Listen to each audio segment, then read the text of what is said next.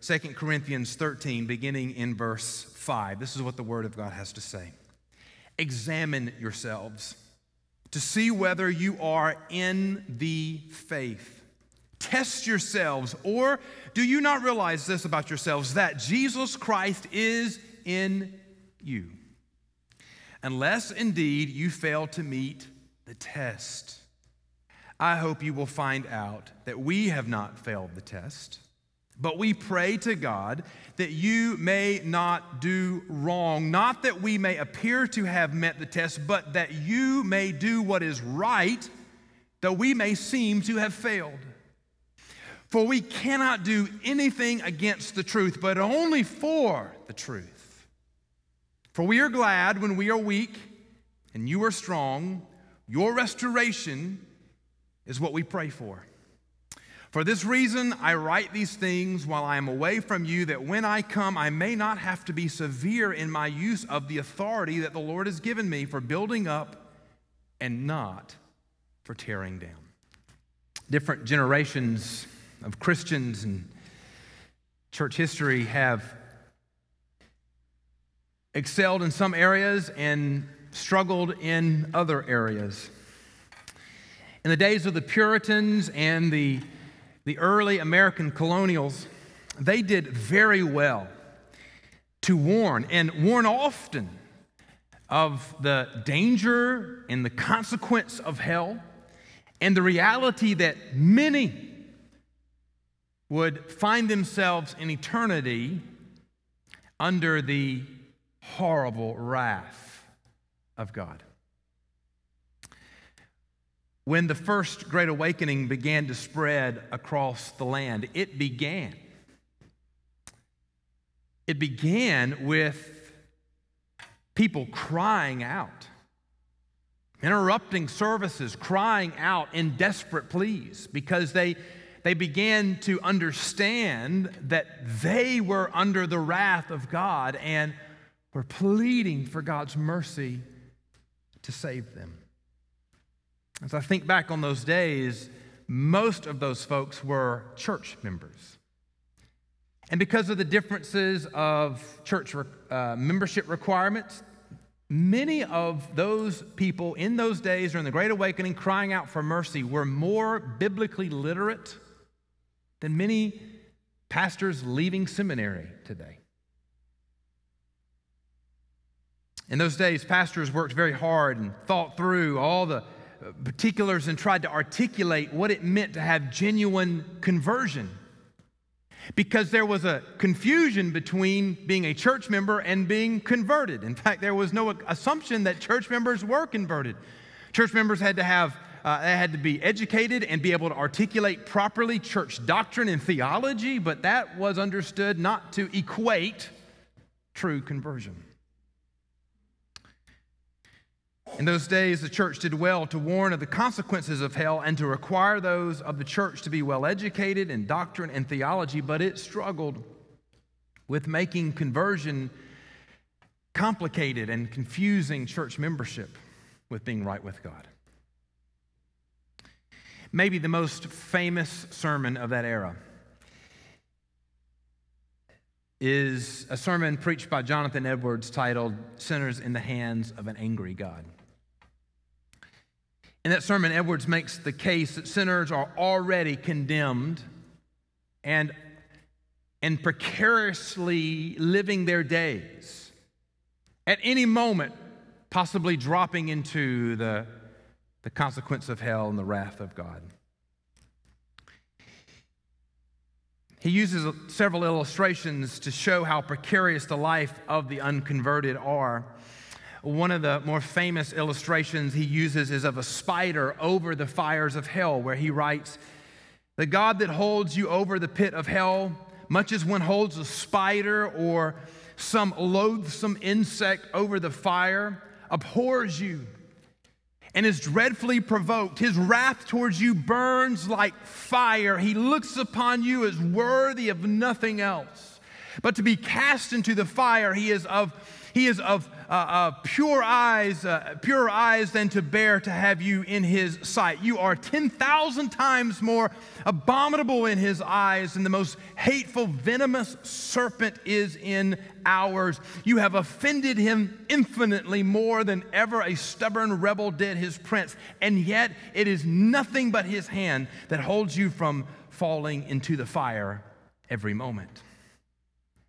Now, if you know anything of this sermon, you likely know it in reference to those type of illustrations. It's remembered today as a harsh sermon, as a heavy sermon with condemnation and those types of imaginative illustrations of you being thrown into the pit of hell and the consequence of your sin. But Edwards ends the sermon on some of the most hopeful, evangelistic words possible. Listen to the two little excerpts from the very ending of the sermon. He says, "And let everyone that is yet out of Christ and hanging over the pit of hell, whether they be old men and women or middle-aged or young people or little children, now hearken to the loud calls of God's word and providence. Let everyone that is out of Christ now awake and fly from the wrath to come. The wrath of Almighty God is now undoubtedly hanging over a great part of this congregation. Let everyone fly out of Sodom. Haste and escape for your lives. Look not behind you. Escape the mountain, lest you be consumed." The condemning portions of the sermon are remembered more than these hopeful, evangelistic ending words, because historical accounts tell us that Edwards didn't actually get to finish the sermon. While he was preaching, while he was explaining the dangers that his congregation were currently in, the precarious nature of their lives, that if their heart stopped, if the Lord's mercy ran short, that they would find themselves in the pit of hell, they began to cry out for mercy even before he finished his sermon. The struggles of our modern day and the modern church are very different from the days of Jonathan Edwards. I think we have done well to emphasize the biblical truth that the only requirement unto salvation is faith. We've done well to remove any barrier to coming to salvation that is not a biblical requirement. We've done well to make much of the grace of God and the forgiveness that is available to you today. However, in our zeal to remove any non-biblical requirement of salvation, we struggle to make clear the demands of Scripture that Scripture has placed, and the warning of Scripture that unless you repent, you will likewise perish. And I fear that we have not sufficiently warned the lost of the real, the present danger of hell.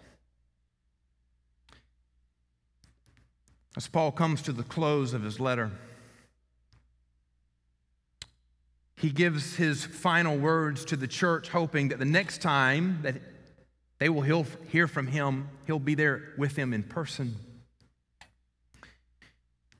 In the first 4 verses that I preached from last Sunday, Paul encouraged the wayward brothers and sisters to repent of their sin and promised that if they did not, when he indeed was able to come to the church, that he would not spare them. In fact, he says, "I'm going to deal very sternly with you." Secondly, in these verses that I'll preach today, verses 5 through 10,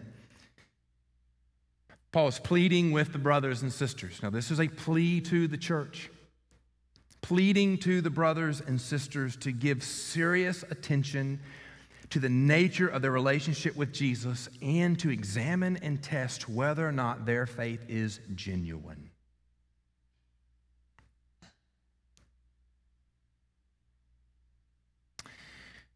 I really just have one point today. One point, and then added to that, subpoint sort of in support of that first main point. The main point of this passage is the danger of false conversion.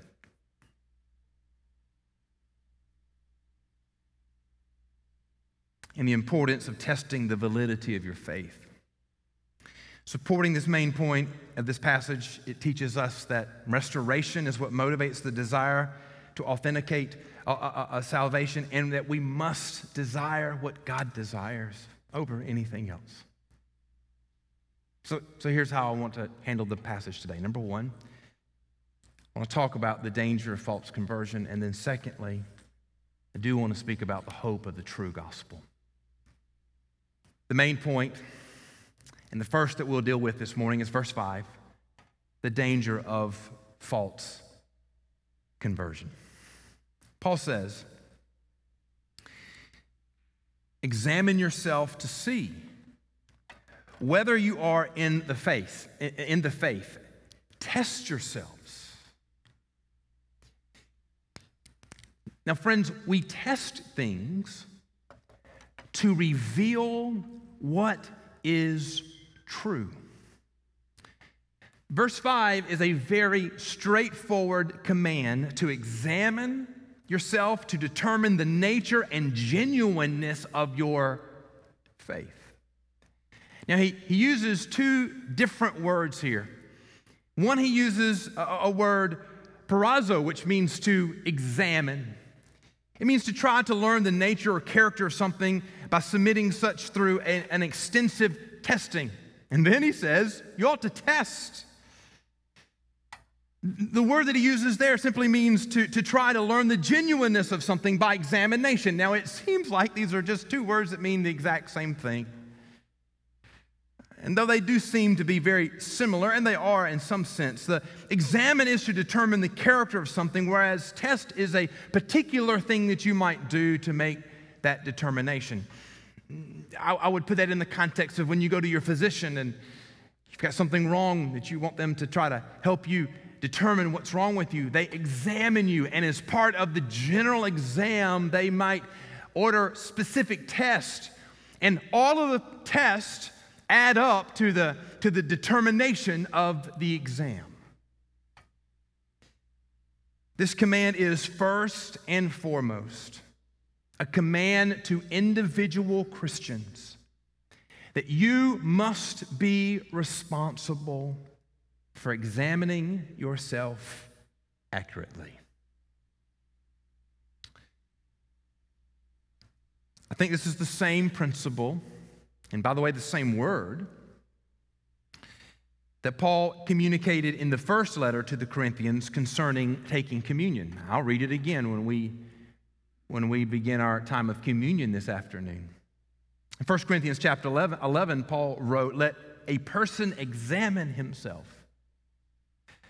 Then, and so eat of the bread and drink of the cup, for anyone who eats and drinks without discerning the body eats and drinks judgment on himself."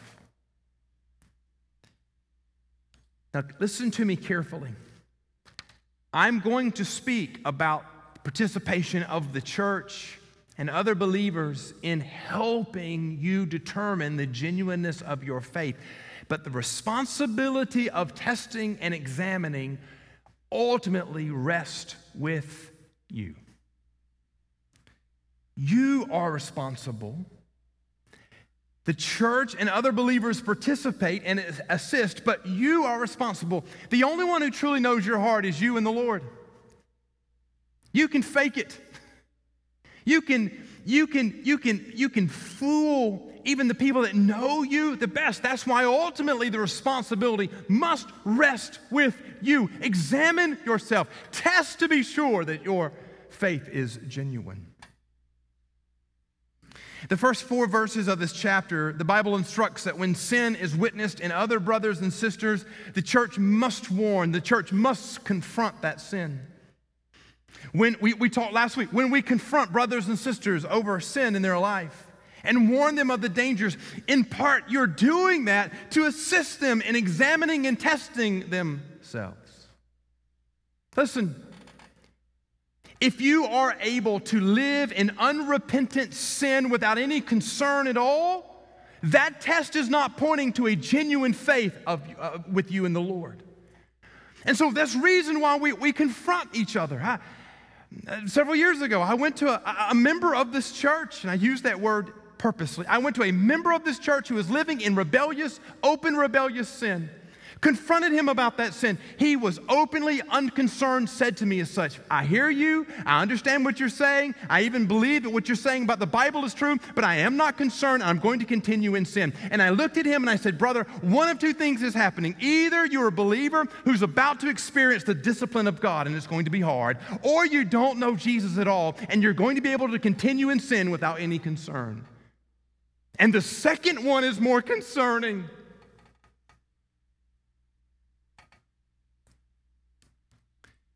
The motivation for you to examine and test now is that God will ultimately be the judge and will ultimately judge you. What motivates the church to confront sin is to help those who profess faith authenticate the genuineness of their faith, knowing that God will ultimately judge. Let me be very clear. When God judges you,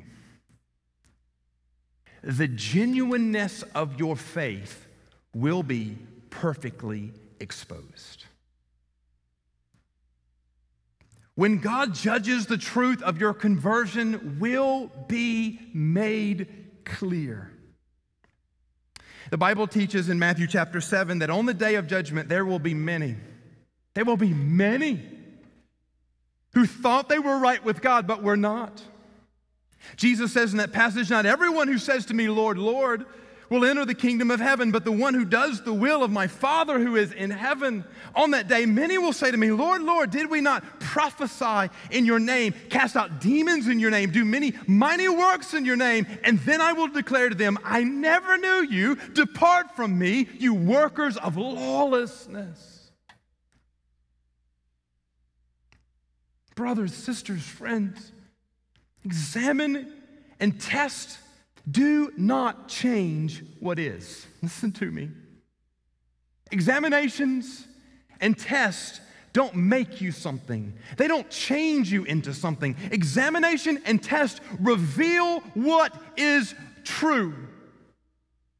If you're sick, or even if you feel well today and you go to the physician and they do an examination, they do a test, and it reveals some terrible disease in you, those examinations, those tests didn't make you sick. They simply revealed what was already there.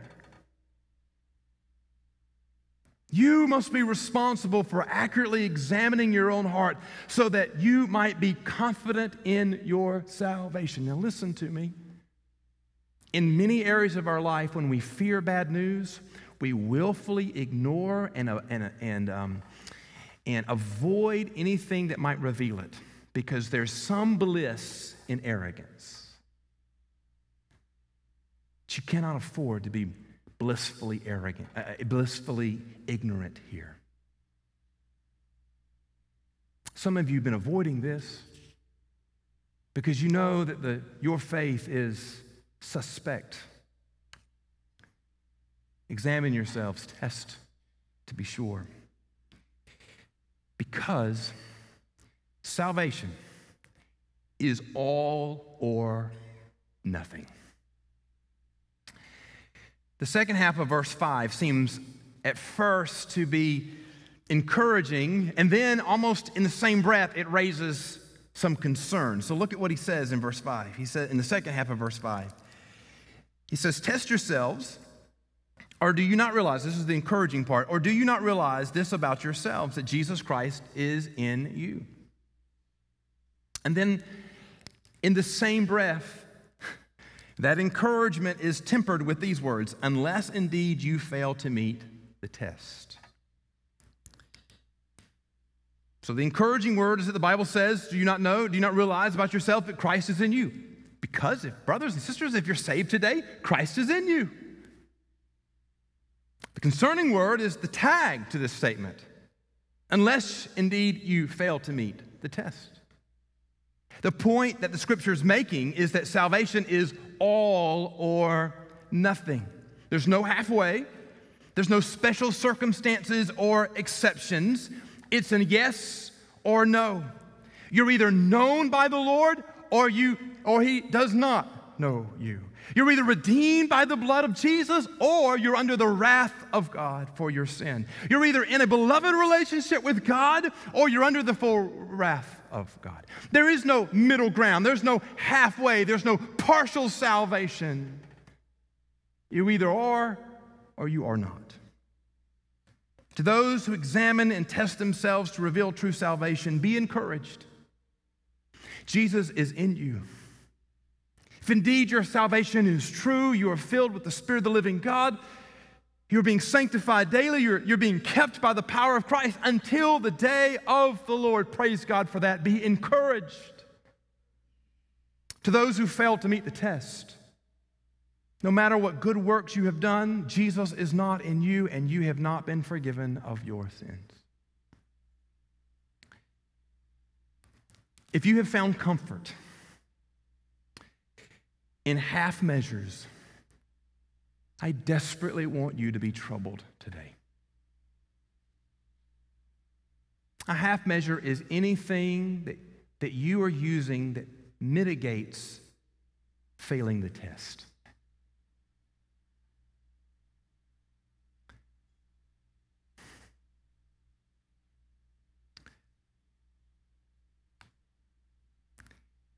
If you've had to use any excuse in your heart or mind, privately, or before another person, why something in your life gives evidence that you're not saved, but you really think you are saved, oh, dear friends, be troubled this morning. If you willfully ignore any examination or test of your faith for fear that it might reveal something unsettling, I desperately want you to be unsettled today. I want you to be troubled today.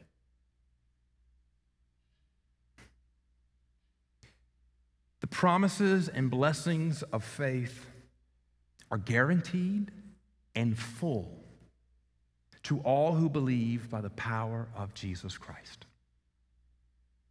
These promises and these blessings will not go to those who fail to meet the test. Tests reveal what is true. Salvation is all or nothing. And the plea is that right now, this moment, you would act while you have the opportunity.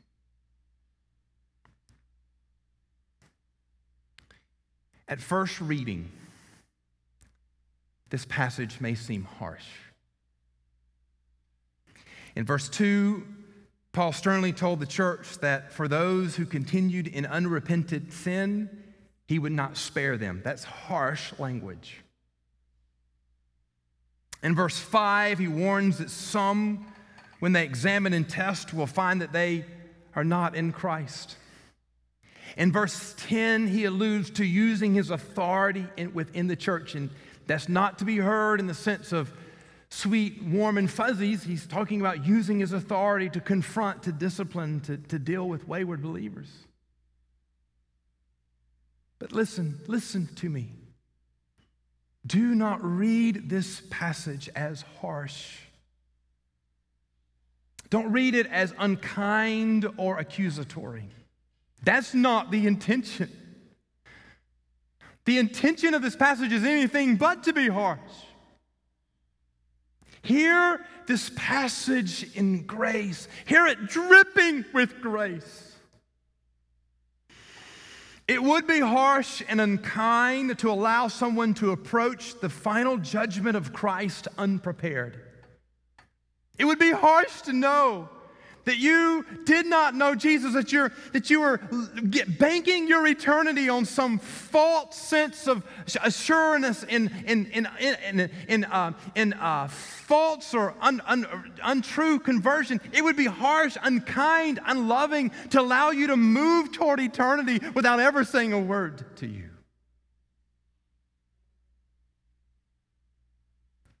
When Jesus returns, the opportunity of salvation will be no more.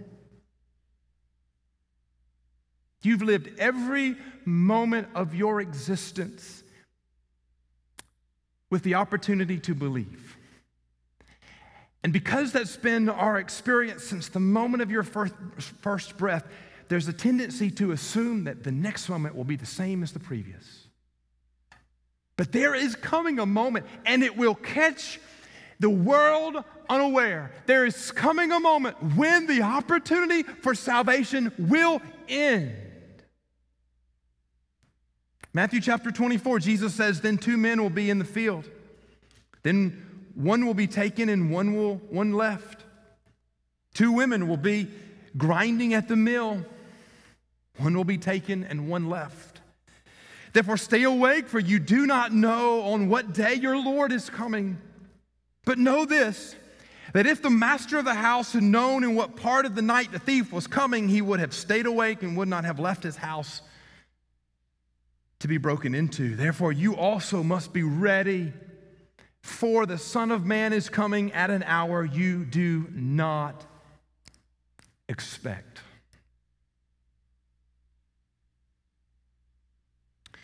The grace of this passage is this. Right now, you have opportunity to examine and test to see if your faith is genuine. If it proves to be true, then praise God, be encouraged that Christ is in you. If it proves that you've rested and relied on something that is not trustworthy and true, then praise God. You have opportunity to respond to the offer of salvation and be saved today. You have the opportunity to test today and know. You have the opportunity to come to know Jesus and salvation today.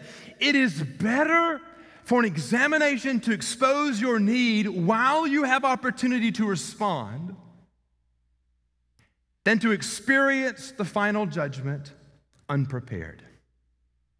I want to say that one more time.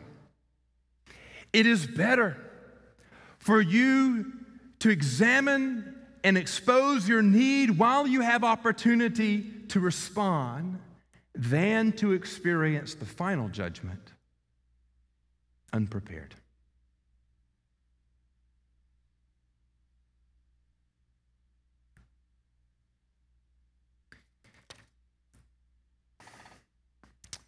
The rest of this passage, so verse 6 to verse 10, supports that first command of verse 5. I characterize it as the hope of gospel truth.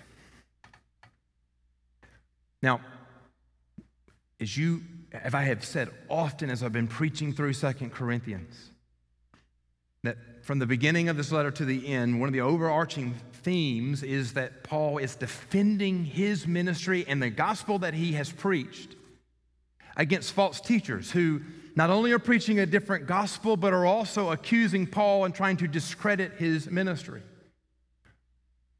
And so, as he's pleading with them to examine and test to see, have they trusted in the true gospel? Have they believed in faith? Is their faith genuine? Or is Christ truly within them? In these next verses, he gives both a continuing defense of his ministry and a declaration of the hope of gospel truth. In verse 6, he says, I hope you'll find out that we have not failed the test. In other words, that Paul indeed and those that share with him in the ministry, the gospel they preached and the gospel in which they've entrusted their eternity is indeed genuine and true. Verse 7, we pray that God may not do, we pray to God that you may not do wrong, not that we may appear to have met the test, but that you may do what is right, though we may seem to have failed. For we cannot do anything against the truth, but only for the truth. Now, the syntax of Paul's phrasing there makes verses 6 through 8 a bit confusing. What he's trying to communicate there is that his personal success is not what is ultimately important. That only the gospel matters and the restoration is the goal for those in the church. In verse 6, he's saying he hopes that the Corinthians will accept him as a true believer and the gospel he preaches as faithful and true. In verse 7, his prayer is that they would come to know salvation, not so that Paul would be proved right, but for the sake of their own souls. Verse 8, Paul's saying his only motivation is proclaiming the true gospel. Now, these final instructions come in the larger context of Paul defending his ministry against the false teachers and those in the church actively attempting to discredit his ministry. To some, it may seem as though there was a competition, a competition for the hearts and minds of the Christians and the authority and the control of the church. It is true. It is true that Paul had been defending his ministry and the gospel he preached and actively opposing the false teachers. I don't think there's any mystery here that Paul's desire is that the gospel he preached would be accepted by the church, that his authority and leadership in the church would be accepted by those, and that the false teachers would be rejected, and that any influence they have would be put aside. However, what eternally matters is not who won or lost, or the individual seem to have succeeded. The only thing that matters is the salvation of souls. Brothers and sisters, we too often are distracted from eternal matters by temporary contests. Just think with me about any church conflict you've ever been a part of. And my guess is that 9 out of 10 of those, if not 10 out of 10 of those, was not concerned over the salvation of souls. The greater concerns were given to who's in charge and whose preference sways the day. What Paul is saying here is that, listen, regardless of who is up or down, who's seen as succeeding or failing, he says, even if you think we failed the test, all we can do is proclaim the truth, and our ultimate desire is that you would hear the gospel and believe. Too often we see the work of God only through the lens of what is advantageous to us personally. When contending for the souls of men and women, the only concern of success is the name of Jesus and Him glorified. Oh, friends, only the gospel matters. Therefore, we must work according to the will of God. Look at what he says in verse 10. In verse 10, he says, "For this reason I write these things while I'm away from you, that when I come I may not have to be severe in my use of authority that the Lord has given me for building up and not for tearing down."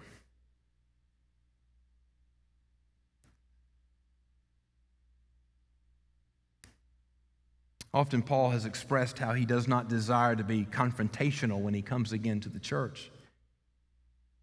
He writes hard things in the hope that when he is present, he may not have to say hard things. Verse 10 is another expression of this sentiment. But notice that even while he expresses his desire not to have to say hard things to the church when he comes, he's not saying that he will not say hard things. The point is that our personal desires must be secondary to the work and the will of God. Many of you are like me. I personally do not enjoy confrontation and unpleasant conversations. If I only had conversations that were desirable, I may be a very nice person, but I would not be a faithful Christian and I would not be a helpful pastor at all. Paul desired what God desired for the church, that they would have genuine faith and walk in faithful obedience. Notice what he says at the very end of verse 10. The purpose of it, even if he has to use his authority in the church, the purpose of it is for the building up, not for the tearing down.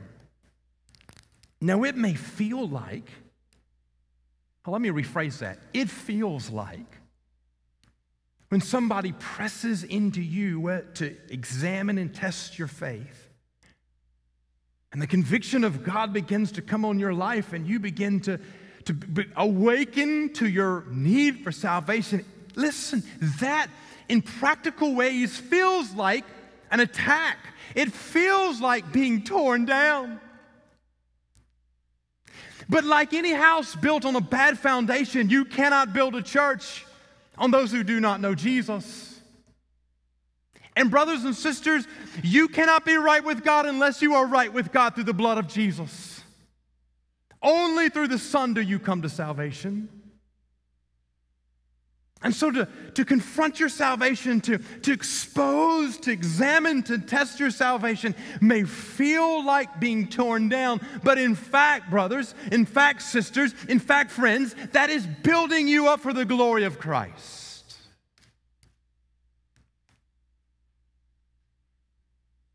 Paul desired what God desired, that they would have genuine faith and walk in faithful obedience. Every Christian must have this same desire for fellow believers in the church, that they would have genuine faith and walk in obedience. Two ways this desire should be expressed in your life. One, for the advancement of the kingdom. And two, a desire that your life and the lives of each believer in the church would be a good and faithful testimony to the gospel. Desiring the advancement of God's kingdom is a desire for those who do not know the gospel, that they would come to know the gospel. Now that's true of those who are outside the church, who are living lives that are clearly in rebellion before the Lord, but that's also true of those who may be within the sphere of influence of the church, whose outward appearance looks okay. But when they test and examine their own hearts, they realize they don't know the Lord. So our desire is to advance the kingdom of God by repentance of rebellious sinners, restoration of the lost to a right relationship with God, that the saints would live victoriously over sin, rejecting sin in their life. This is what motivates his command in verse 5. This is the kingdom will not be advanced by those who are not in Jesus. So the starting point is always genuine faith for the building up and the advancement of the kingdom. But secondly, if you have genuine faith, the fruit of that faith is that your life will bear the fruit of the gospel. As an individual, this means that in public and in private, you live as one under the authority and leadership of Jesus and as a member of the church. You work to defend the gospel truth and build up the church, confronting sin that corrupts, testifying to what is true and what is a lie, using biblical authority for the blessing of the church and not for personal gain.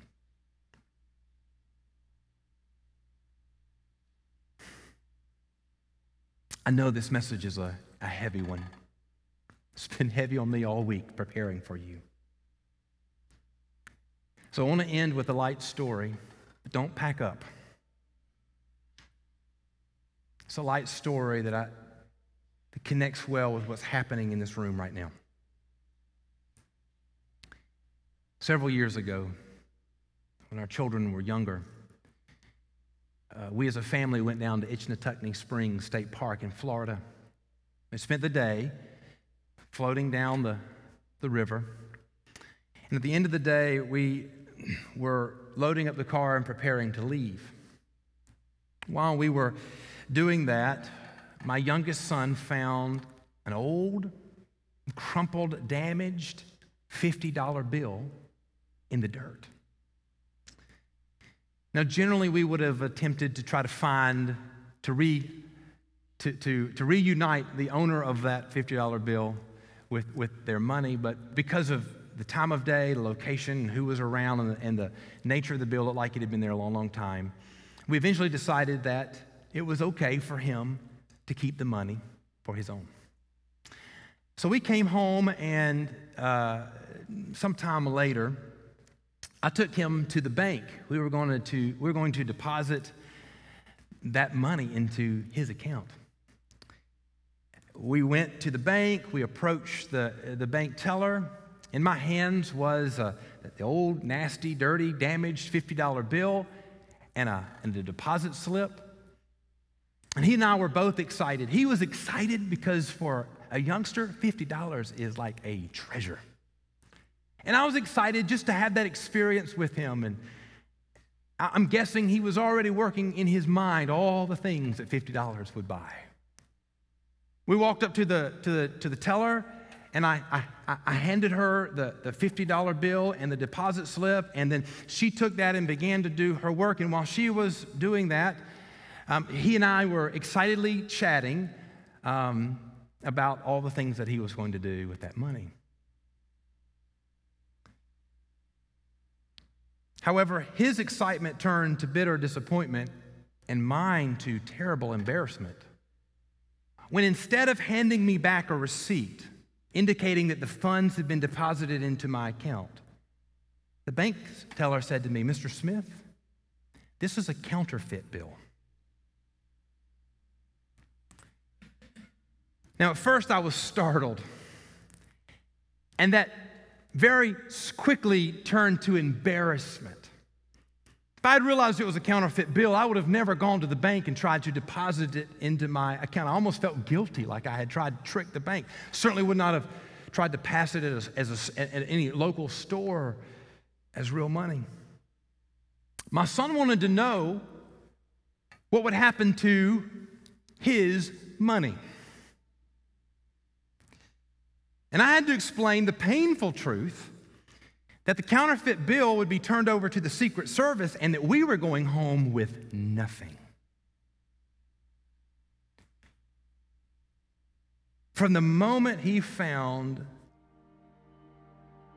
the bill that we thought was U.S. currency backed by the United States government,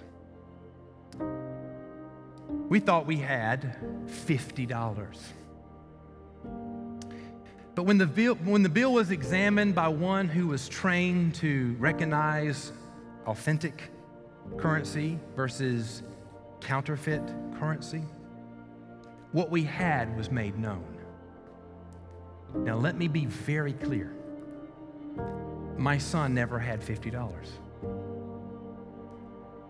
From the moment he picked up the counterfeit bill, all he had was a crumpled, dirty, worthless piece of paper. The bank did not take away his money. The bank did not devalue his $50. The bank teller exposed a falsehood that we had believed. The words of Jesus, recorded in Matthew 7, should cause you great concern today. When he says, "And then I will declare to them," this is on the day of the coming of the Lord, "then I will declare to them, I never knew you. Depart from me, you workers of lawlessness." When that day comes and those words are spoken, he will not be saying those words to anyone who ever had salvation. He will be speaking those words to those who trusted their eternal salvation to something that was not genuine. They had entrusted their salvation to a counterfeit.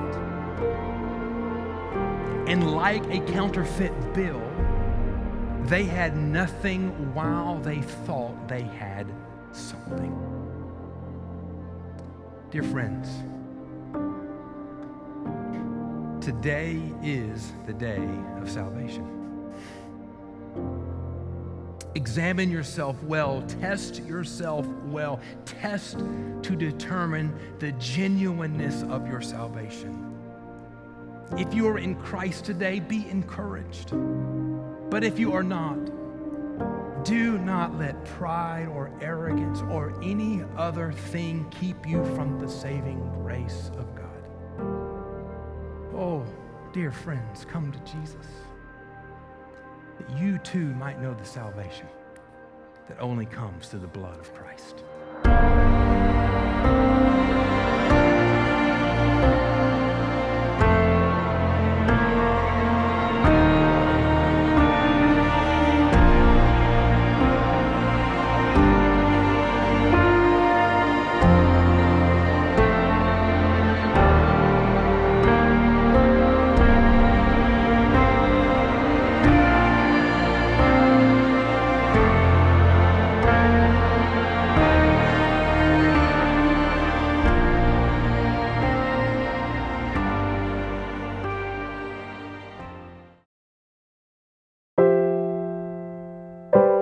Thank you for listening to All for the Kingdom, a weekly podcast of my preaching ministry.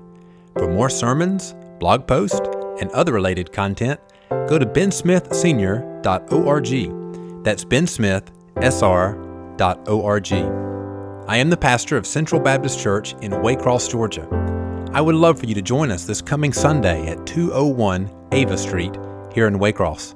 Our morning services begin at 10:30 a.m.